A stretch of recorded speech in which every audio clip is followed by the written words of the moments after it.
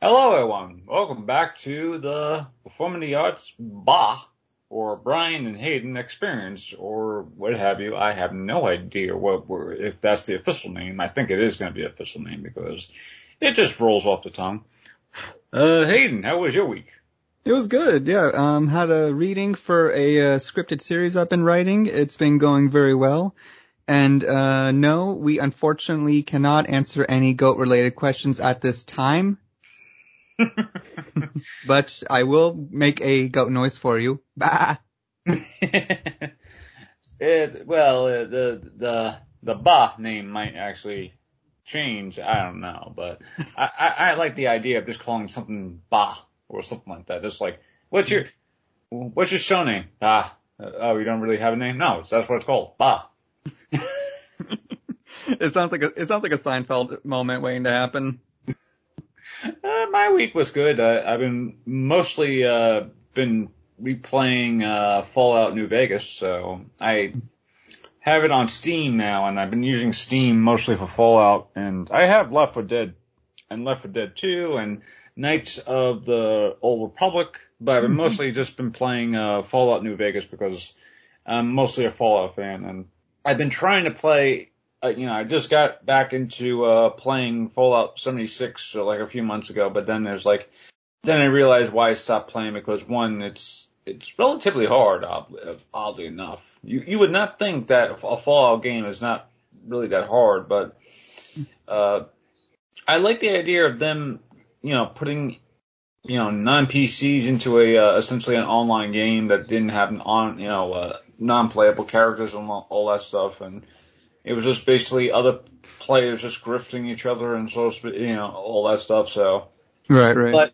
But going back to it, I was like, you know what, it does feel like a nice Fallout game, and then suddenly I understand why I stopped playing because it just like after a while I'm just like, it's the same old stuff, just like repeating like over and over and over. And then if you play and with Fallout New Vegas, sure enough, it is some of the same stuff over and over, but the last playthrough I did was the Caesar's Legion playthrough, which I never actually went through actually because I never actually sided with Caesar's Legion. I was always either totally independent or NCR or something like that. Now I'm actually doing the more scientific route of doing Mr. House playthrough. So by the time I get to New Vegas itself, I'm like, oh yeah, I'm totally with Mr. House now, because not only do I have great, energy weapons and whatnot. I've done one playthrough with, NCR. I've done one playthrough with Caesar's Legion, and now I'm doing one playthrough with Mr. House. And then, sure enough, the last playthrough I'm going to be doing which is the totally chaotic independent route. So I'm just going to have fun with that one. Yeah, sometimes the most fun can just be the chaos one where you just kind of like just do whatever the hell and don't stick to like any kind of specific thing and just kind of see what happens. That's true independence, baby. And I think kind of getting back to what you were actually saying earlier, like that kind of burnout you kind of get from these kind of games is like, yeah, like that kind of happens a lot with video games because it's like they're all essentially kind of doing the similar mechanics over and over again. So it's like you have to have something in it to keep it interesting so you don't just, get burned out of it and then move on to a different game. Yeah, because it's like, there's a new Call of Duty game coming out in I think in a couple of months, maybe November, something like that. It's a new year, new Call of Duty game, stuff like that. Exactly. I've been burnt out with Call of Duty for the past several years. I think the last real Call of Duty game I played religiously was probably maybe World War II, and I love the aesthetic of going back to World War II and the World War II roots and stuff like that too. And they do the same thing here with Call of Duty Vanguard, but from what I've been seeing, it's essentially a re-layered version of Modern Warfare with, I guess, Black Ops Cold War gameplay, or maybe just like the gameplay mechanic of playing like essentially Modern Warfare and Black Ops with essentially the added flair of World War II background stuff. Yeah, even the story elements kind of indicate that they're kind of going for more of that kind of, covert ops kind of flair, and then But then of course it is just going to turn into one big shootout by the end of the missions. It says a lot when the new Battlefield game, which, you know, I only have like, I think I have Battlefield 4 or something like that. And I haven't really got to play that yet because, again, I have a lot of games on the back burner. And again, that's mostly because of that burnout of just going back into old games and stuff like that too. It's like I still am playing 3 games I haven't really finished fully yet. I have Horizon Zero Dawn that I'm kind of like in the middle of playing. I'm on my way of finishing The Last of Us Part 2, and now I'm on my way of trying to finish Jedi Fallen Order. So it's like what you just said before. It's like there's these games that, you know, that challenge you, and I love playing games that does challenge me. But at the same time, it's like I do get that sensation of burnout, just where it's like it's the same repetitive stuff over and over again.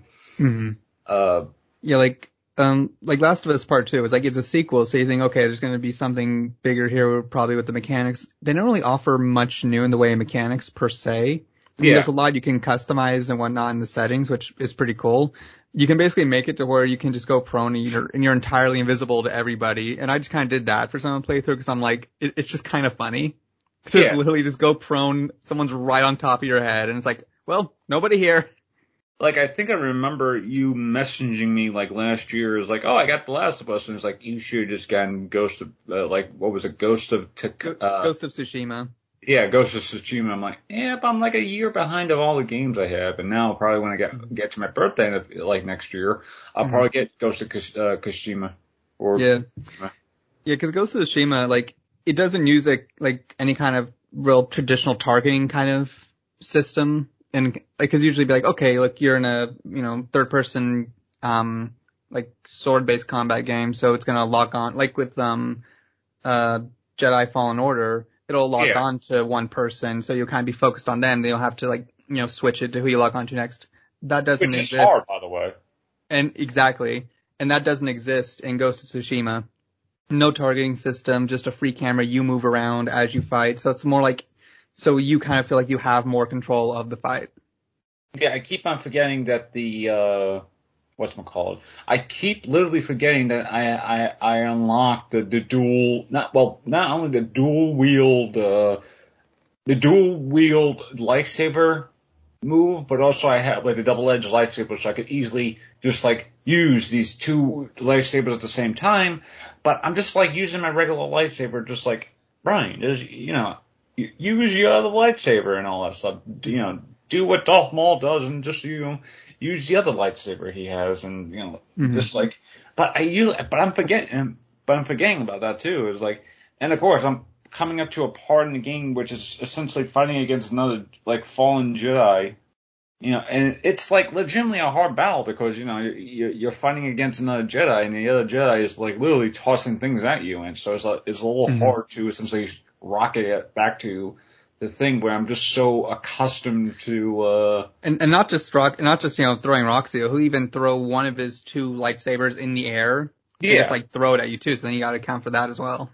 Which is even more hard because I'm just like, you know, where is this, you know, like, and it's weird because, you know, previously the game was like very Uncharted, where it's just like, you know, exploring all this stuff, battling against, like, you know, stone monsters and stuff like that, you know, stormtroopers, maybe even fight like a big guy or 2. And then suddenly it's like, oh, you know, not only are we going straight into learning about the main character's backstory, but also we're fighting against someone who is essentially his equal. And, it's essentially harder than well, I wouldn't even say his equal, although I would actually say his superior because because Cal's still technically a Padawan at that point, really. That is true, yeah. But and also like what is nice in that fight is that what's her name? The Night Sister. Yeah. Like she'll kind of like show up I think halfway during the fight and start giving you assistance in the combat. Yeah, I was like, at first I thought the hardest fight I had in that game was fighting against what was it?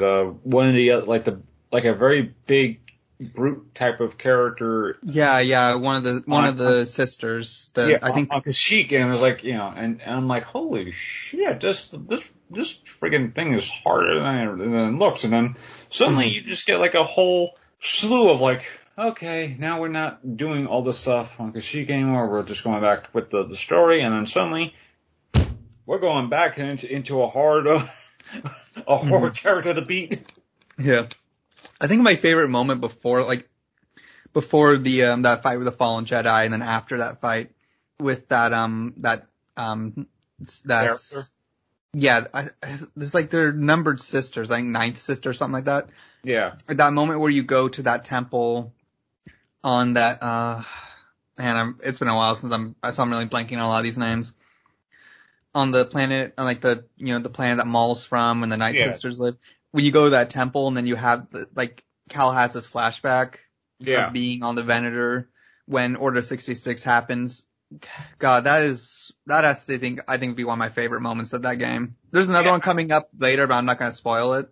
Yeah, no, not really. It's like, well, one is a game that's been out for like maybe a year and a half, like maybe 2 years or so. So, close to a year and a half because that just came out last year. So, if we are spoiling it, but then again, this is also Star Wars, so it's like, what have you not been spoiled about Star Wars so far? Yeah, that's true. It's like, hey, Hayden, did you hear Luke and Leia are brother and sister? What? Yeah. but wait, what? But they kiss. They can't be brother and sister. They kiss, right? What? What in the Sweet Home Alabama? Next you're gonna tell me Darth Vader's Luke's father.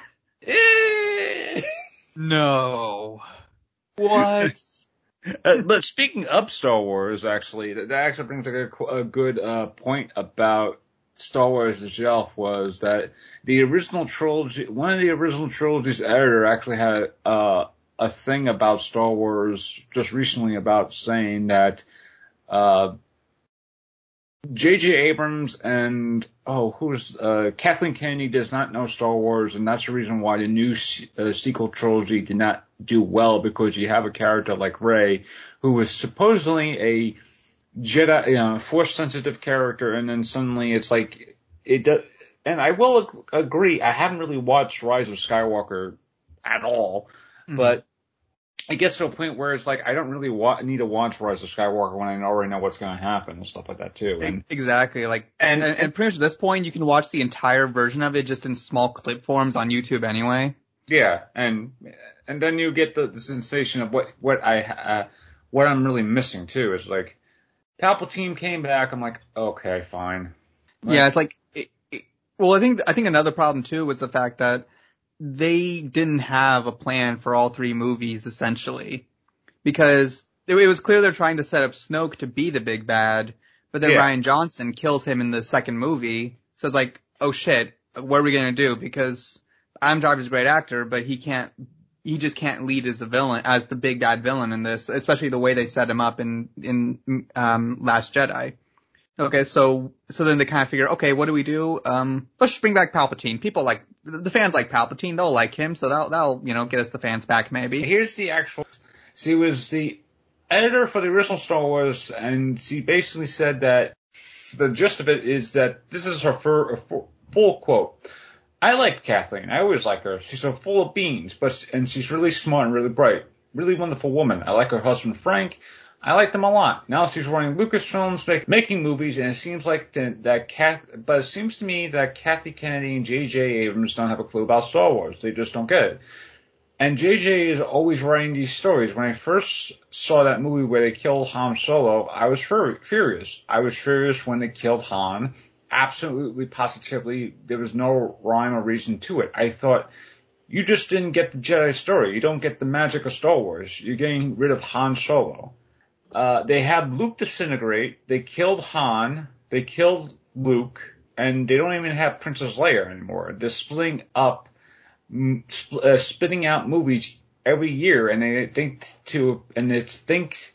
it's important to appeal to a woman audience. So the main character is this female who's supposed to have Jedi powers, but we don't know how she got Jedi powers or who she is. It sucks. The storyline is really terrible. Just terrible. Awful. You could quote me. J.J. Abrams' Kathy Kennedy Talk to Me. And this is from a new book. So, yeah, it's about essentially that's her main grip is that Kathy Kennedy and J.J. Abrams really don't understand Star Wars. And I do agree with that, is that they don't really understand the sensation of Star Wars. And, I think it is also, and this is something that goes on with J.J. Abrams previously, is that, I'm a big Star Trek fan, right? Mm-hmm. Between Star Trek and Star Wars, I will gravitate towards Star Trek because that's more of the interesting narrative for me. Mm-hmm. If I want to have a fun time watching space battles and stuff like that too, I'll watch Star Wars. But if I love a more character-driven stuff, Star Trek. So, but the thing with J.J. Abrams is that he doesn't really, he had the same problem with Star Trek because, he wants to essentially create a more modern take and stuff like that too. And with Star Wars, it's like what you just said before. It's the same thing with Call of Duty, where it's like they had the same sort of formula. And if you're doing a new trilogy, first movie introduces the hero or heroine, and then the second movie is sort of like the plight of everything that has transpired over the past like 2 movies, and then the third movie is like the big payoff to essentially everything else. But the problem is that you could tell that Rian Johnson really was in a bit of a pickle because they essentially, he was like, they were trying to do like, well, they gave a lot of freedom to Rian Johnson though. That's the thing. Yeah, but the problem was also is that Rise of Skywalker, or the Dual Fates originally, as it was going to be called, which sounds like much more of a better title than The Rise of Skywalker. Well, not only better title, but just the story too, because like, Colin Favreau was keeping more in track of like where Episode 8 left off, so it's like at least we're not trying to bring back Palpatine again for how many other times, just to, it would have kept more in line with at least it would have kept a better continuity with where they left off with 8. And regardless of, your feelings on 8, and I'm not a fan of 8 at all. I mean, I'm not a fan of the Rise of Skywalker and just the Disney sequel movies. I mean, it is hilarious to know that Disney has more of a better track on the TV side compared to film-wise, at least in terms of Star Wars. I mean, the same thing with. Well, I think they must have learned from their mistakes after like doing the couple movies, because they didn't start putting all the attention into the TV shows until after Episode 8. Yeah, and speaking of the TV shows, they just released, I think, the what is it? The Star Wars Visions? No, not Star Wars Visions. The map to what's going to be essentially going into 2022 in terms of the Star Wars shows. Okay. And while you're doing that, fun little tidbit. So the Marcia Lucas, I don't know if they're currently married, but she was married to George Lucas. Oh. Now, I saw one article saying they were divorced, so I don't know if they're currently together now or not. But she was also instrumental in helping make New Hope what it was, because originally New Hope was going to have so many more filler scenes that you didn't really need, like spending like the that opening shot of like, the Princess Leia ship being chased by, Vader and the Empire. They would have had a lot more shots of like on the ground of Tatooine of, Luke and all of his friends just kind of, watching all that happen, and then kind of having them, chat and hang out, which, it's all right, but it wouldn't have done anything to really advance the story anywhere.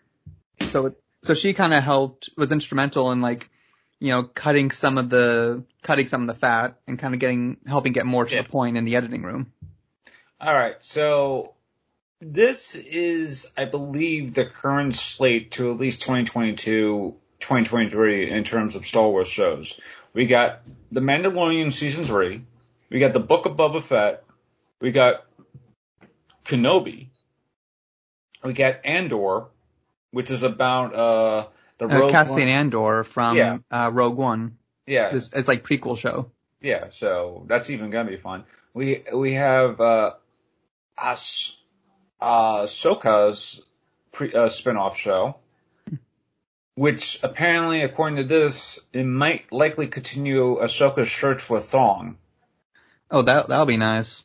Yeah, I'm actually in the middle of watching the end of the Clone Wars series because I want to watch the Bad Batch. Mm-hmm. And so yeah, it's definitely one of those. It's definitely going to be like one of those type of shows, I think, where it's got to be like you have to watch like the Clone Wars and all that stuff just to get the sensation of who Ahsoka is. Yeah, and Rebels as well. We have Rangers of the New Republic, but I'm pretty sure that's canceled because of Gina Carano. Mm-hmm. We have Lando, which might or might not happen. I'm not sure. Lando, it's about Donald Glover's Lando Calrissian. So. Okay, so they're going prequel for that one too. Yeah, Makes sense.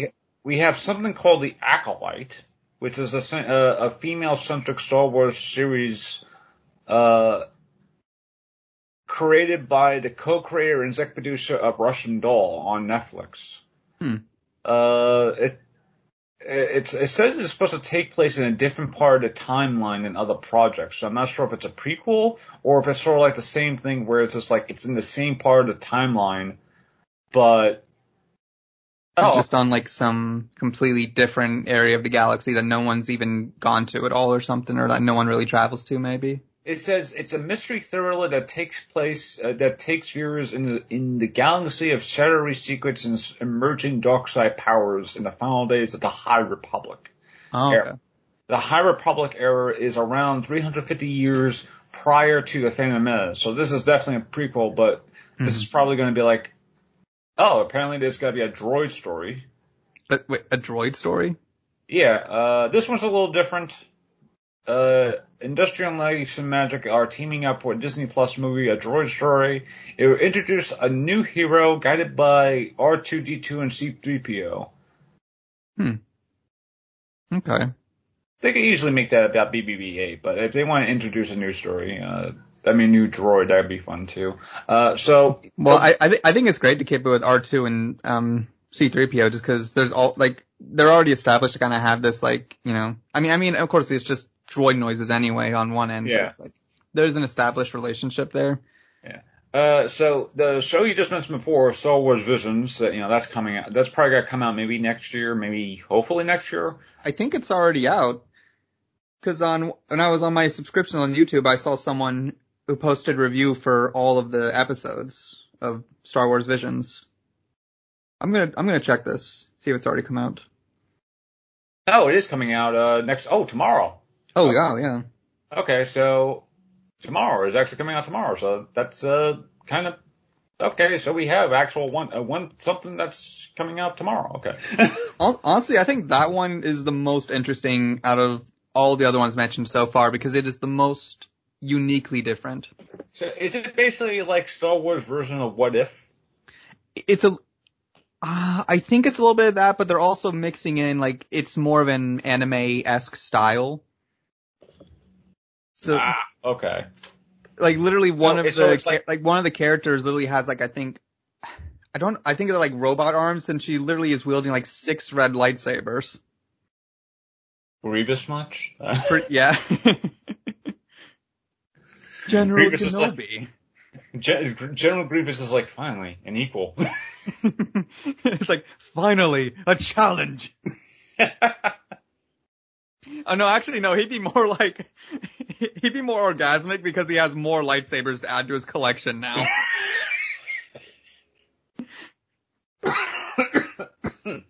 But speaking of shows and Star Wars shows, did you The Mandalorian actually was nominated for it, and it brings us to the next thing, which is essentially the primetime the primetime Emmys. Did you happen to watch that? No, I don't waste my time watching the award shows. They're just to be blunt, I think they're just kind of bullshit. Yeah. You really couldn't you really could just trying to figure out like who's gonna win by But it's like how I don't want to say pandering, but that kind of is the case sometimes with some of the content that goes to the Emmys. It's like you can tell they're trying to win an Emmy so bad, and it's like, why do people care so much about the Emmys? It makes no difference on whether someone's going to actually watch your content or not, because it's like, oh, you want an Emmy? Cool. But your show's already been out for a while, and I haven't even bothered to watch it yet, and I've been hearing all about it anyway. So why am I going to watch it now just because it happens to win an Emmy? You know, that's the problem with shows that are on, other streaming services. Like Ted Lasso is, and again, I don't have Apple TV Plus. I'm sorry, it's Apple TV Plus. But I don't have Apple TV Plus. But, I hear great things about Ted Lasso, and, I can't really watch it because I don't have, I don't have this service. So how can I watch something that's supposedly very great and funny and heartwarming when I don't have it? It's like, and, looking at some of the things is like, oh, you have Netflix shows, you have HBO Max shows, you have a Hulu show, Disney Plus. You have all these streaming services, but then as I'm looking around, there's outstanding, like right now here's like, I'm looking at, outstanding, limited or anthology series, right? And I was so happy that The Queen's Gambit won that. Because The Queen's Gambit was an amazing show to watch, and I haven't really played chess in years, and I was like, maybe I should go back to playing chess, but, you have 2 HBO shows, I May Destroy You, and Mayor of Easttown, then you have an Amazon Prime show, called The Underground Railroad, and then you have WandaVision on Disney Plus. You would think maybe they would add something to maybe another network show, but a lot of these, I think a lot of what's been happening within the span of, like, say, 10 to 15 years is that there are more shows on, I wouldn't say like network, but more shows on cable as opposed to regular TV. And it really does show that there's more on, like, there's literally more cable related stuff on, compared to network TV. Whereas it's like, I'm looking at some of this thing and there's like any of the network TV or on like legitimately on shows that you were kind of like surprised that, like, oh wow, that's still on. I couldn't have sworn that I couldn't have sworn that they not shut down. I couldn't have sworn that the whatchamacallit, that they canceled it, or it wasn't canceled, but it was more along the lines of, oh, they're still on. I thought they ended like a few years ago. Mm-hmm. But yeah, it's like, I think that's the problem, is that, and it goes into something else, is that there's a lot more streaming services, or just, I'm actually looking at the thing. There is, by network alone, Netflix had the most nominations, then followed by HBO, Disney Plus, Hulu, Apple TV, HBO Max, and then you go into regular networks, and there's only 12 nominations by, for the regular networks, it was NBC, CBS, and ABC. Everywhere else is either a streaming service or a cable network. Mm-hmm. Which really tells you that there isn't really that much on regular TV anymore. Because there are, and again, this actually goes into one of the next points, is that the fall preview show. The fall previews for, for regular TV really doesn't show that much. Like, in terms of actual shows that I want to watch. Right, yeah. The only shows I do watch are shows that are interesting, that are interesting to me, but the shows that are back for this fall, season, are shows that they've been essentially still carrying around for the past, like, say, several years, because, they don't want to go and commit to new projects, I think. And when they do commit to new projects, I always have this, my friend always has this rule. He gives the show 3 or 4 episodes, and after 3 or 4 episodes, if he's still committed to the show, he doesn't, he still watches, but afterwards, if he isn't committed to the show, he kind of like just like, it's not on his radar anymore. So, and a lot of these things, a lot of these, new shows that are coming on, like, I do wonder after 3 or 4 episodes, will the ratings still be good enough to compare to everything else? Where it's just like, if you're watching this on, say, HBO and it's a new HBO show, the ratings for that night will probably be like, oh, either under or over 1 million people. Because I think that's like the general amount of people who watch something on a, if it's like 9 o'clock or something like that. If it's like, if this was like maybe 20 years ago, if it was like something like The Sopranos, they'd probably get like maybe 2.3 or maybe even 4 million people watching it. But now I think it's like under or over 1 million people, depending on how many people actually watch it at that time. Because I think it also has to do with DVD-R too. Well, honestly, what this kind of tells me is that the fact that streaming service shows are getting more nominations than cable TV shows, I think it actually tells me that creatives and the industry is actually kind of recognizing that there is more freedom. You have more liberties on a streaming service than on a network. It's like with how you write it, with what you can show, with what you can say and do.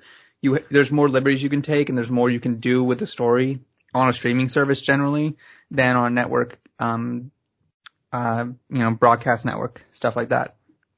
And also, I think another thing too is sort of like with something that's going to, do a new episode weekly, you have to actively remember this is something that comes on this day every week. Yeah. And that's something that, can be tricky to do.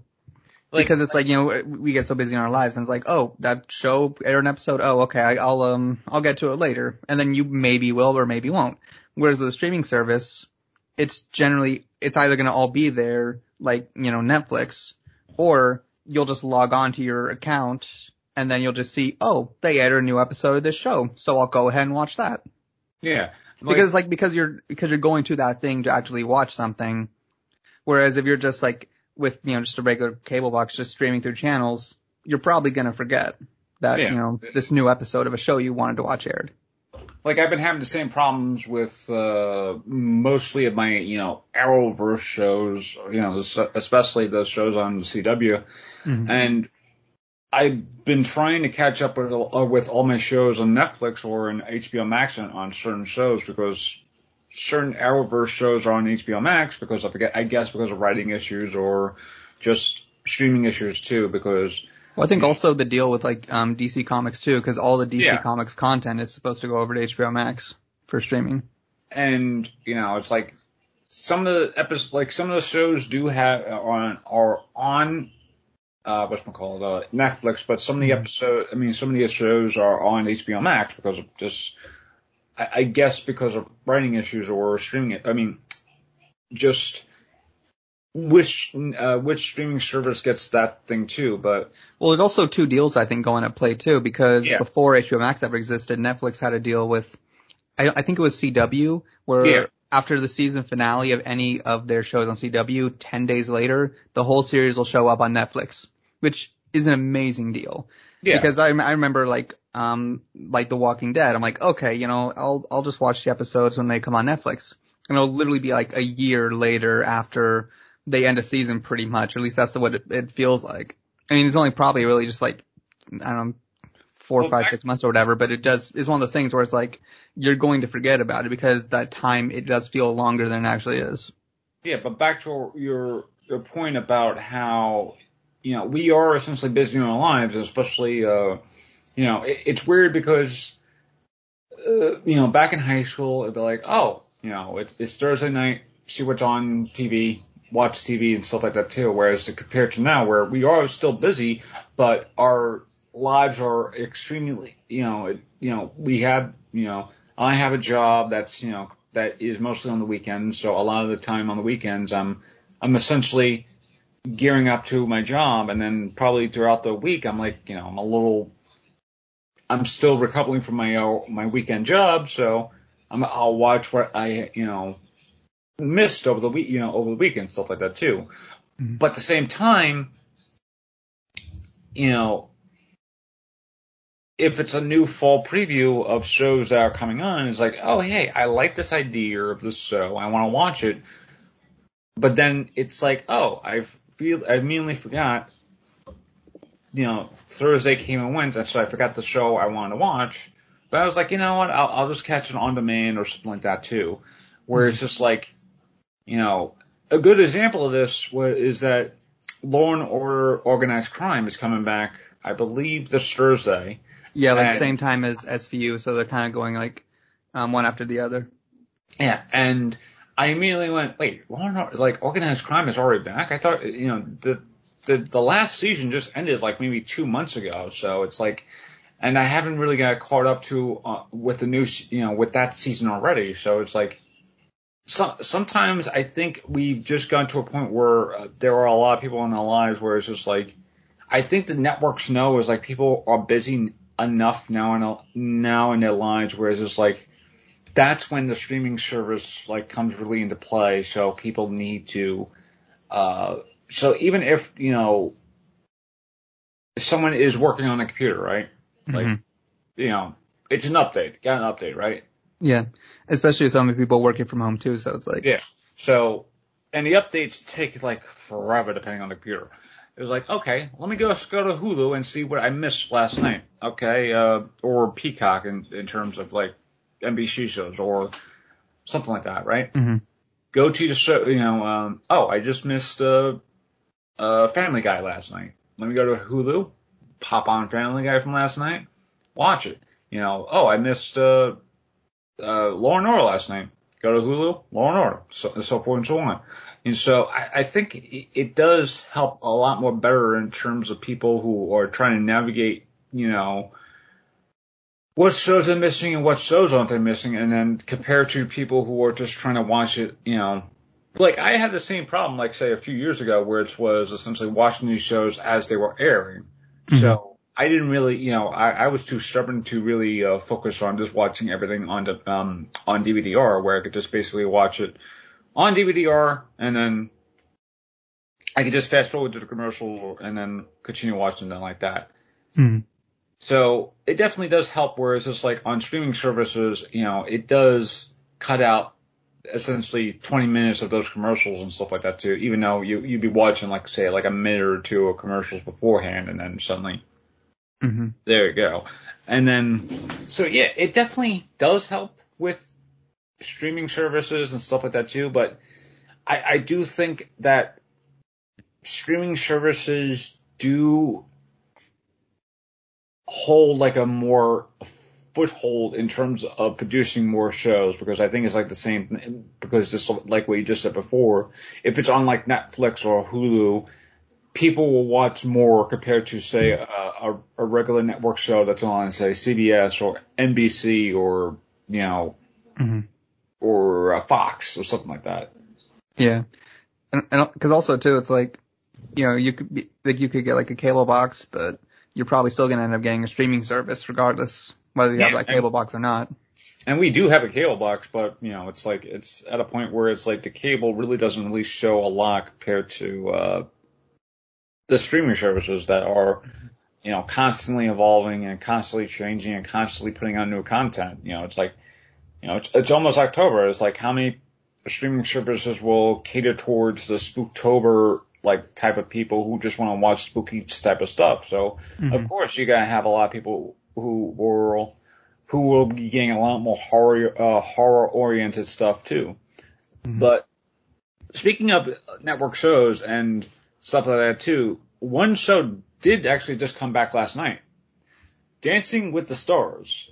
And I was looking at the stars that were on there. You have people who I haven't heard in like, 10, 20 years. People who were, like, one that, like, you have like Brian Austin, who I haven't heard from about for like several years, especially since he was always on like random shows as a guest or a recurring character. But someone who I actually was surprised to see was The Miz. The Miz is actually on this season of Dancing with the Stars. The who? The Miz. Oh, the wrestler. Oh, okay. Yeah, I thought you watched wrestling, so I was like, eh. No, I definitely don't watch wrestling. Oh. I only watched it like one time, and that's because I knew the actor Stephen Amell was going to be there, because he and one of the other wrestlers were having this like, rivalry on Twitter. So I'm like, I'm just going to watch. It's going to be entertaining. And it was like, it was entertaining where it's like, he literally jumps up onto the stage and starts like, pounding on the wrestler dude who was like, like messing with him. Yeah, and that's another thing. Stephen Amell does have another show called Heels about the wrestling business, and we do want to watch that, but it's on Stars, and we don't have Stars, so it's like I probably have to wait until it's on like Prime to buy on Prime or something like that, so you could just buy the season or buy the season already and stuff like that too. But yeah, it's like not only there's streaming services and cable, then there's extra TV channels you have to pay for on that cable. It's like HBO Max HBO was smart with it. They're like, do you want to pay for our channel or just pay for our streaming service where you get all the streaming stuff we'll put out and all the HBO content anyway? Yeah, it's like the same thing. Whereas it's like there were HBO original shows that were airing on the HBO. It was like, man, I kind of wish I had HBO to watch. And then I realized, oh, wait, I have HBO Max. I just watch on there. Because they're probably uploaded the moment it airs or right after it airs or something like that. But exactly. Yeah. Dancing with the Stars, it's back for its 30th season, although someone actually thought it was I forgot who it was, but apparently someone actually thought it was in its 30th year. And I was like, wait a minute, if Dancing with the Stars was on for 30 years, I would have remembered it when I was a kid. I was like, hey, remember when MC Hammer, I'm pretty sure MC Hammer was already on it, but remember when MC Hammer was on in 1995 doing the hammer and all that stuff? I'm like, but yeah, this is... Well, that kind of makes sense because generally you do it is associated that one season is essentially 1 year of TV. Yeah, but let me see who's on. Jimmy Allen, and I'm not sure who he is, but he may be a country singer. I'm not sure. Hang on. Yeah, he is a country singer. Okay. We have Mel C of Spice Girls. This is how bad I am in terms of, I only recognize more, I don't want to say famous, like people who I know, but we have, again, Brian Austin. We have more people who I know, but there is someone who last night apparently called, do you remember the Stanford scandal or whatever you call scandal from like a couple of years ago where it's like, like some celebrities were paying the oh yeah, like they were paying for their kids to have better like transcripts, like kind of like altering the information. Yeah. So Aunt Becky, her child, is on Dancing with the Stars this season, and she immediately doesn't say, apparently she literally said, you might know me as an influencer, and everyone who was on Twitter last night was like, we don't know you as an influencer. We know you as someone who tried to cheat her way into a private university because of mommy's money. Which, well, technically, in a way, that is using your influence. Okay, that is true. Yeah, you're using the influence of your mom's star power to get your way into this college.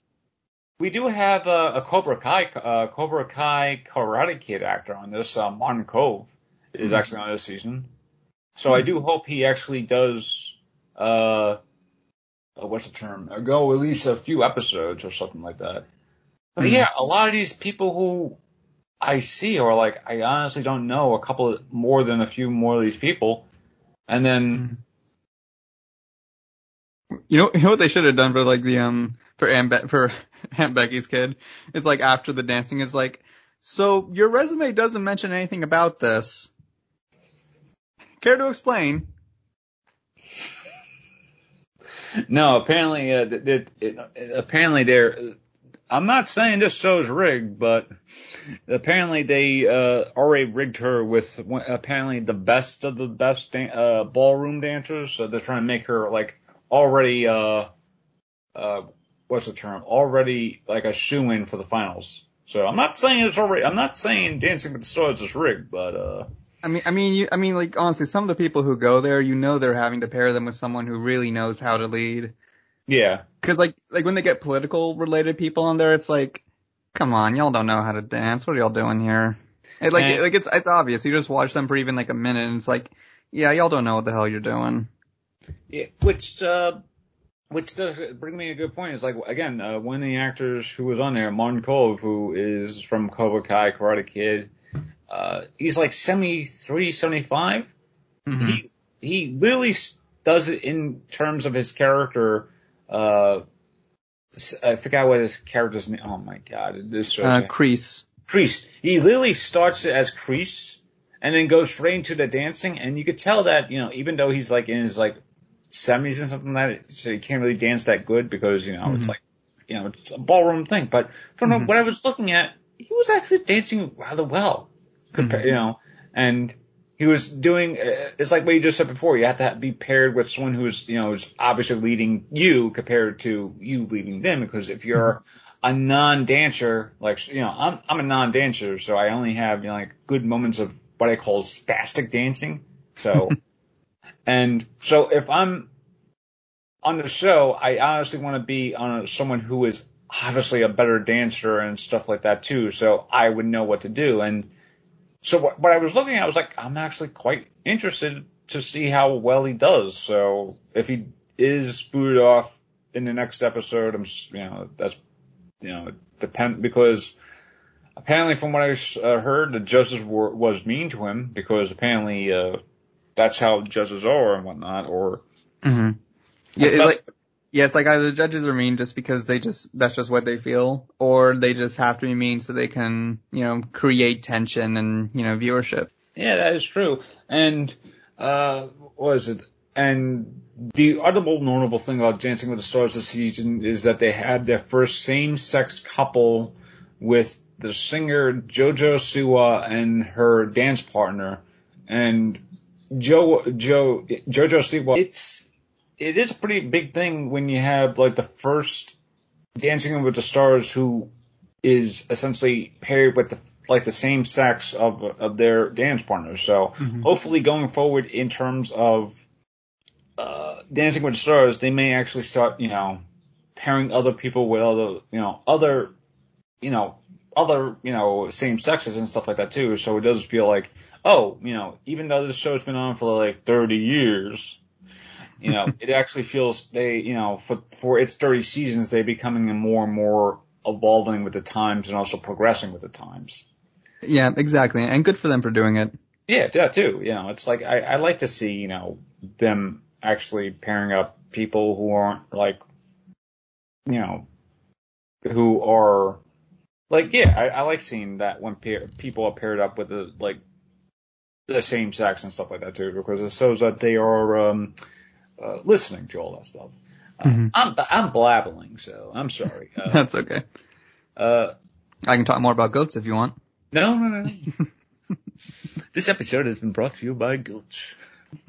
But yeah, that has been, I think that's a good way to end episode 2, because it really was like a slow news week in terms of entertainment. I mean, again, with the Emmys and stuff like that too, and the fall season among us in terms of like fall TV shows, it really does show you that, the fall season when it was on, like say 20, 25 years ago, it was always an event to watch, like to see what shows are premiering and what shows are like coming on for its first season and whatnot. And then now it's just like, all right, it's the fall now. Okay, there's really nothing on.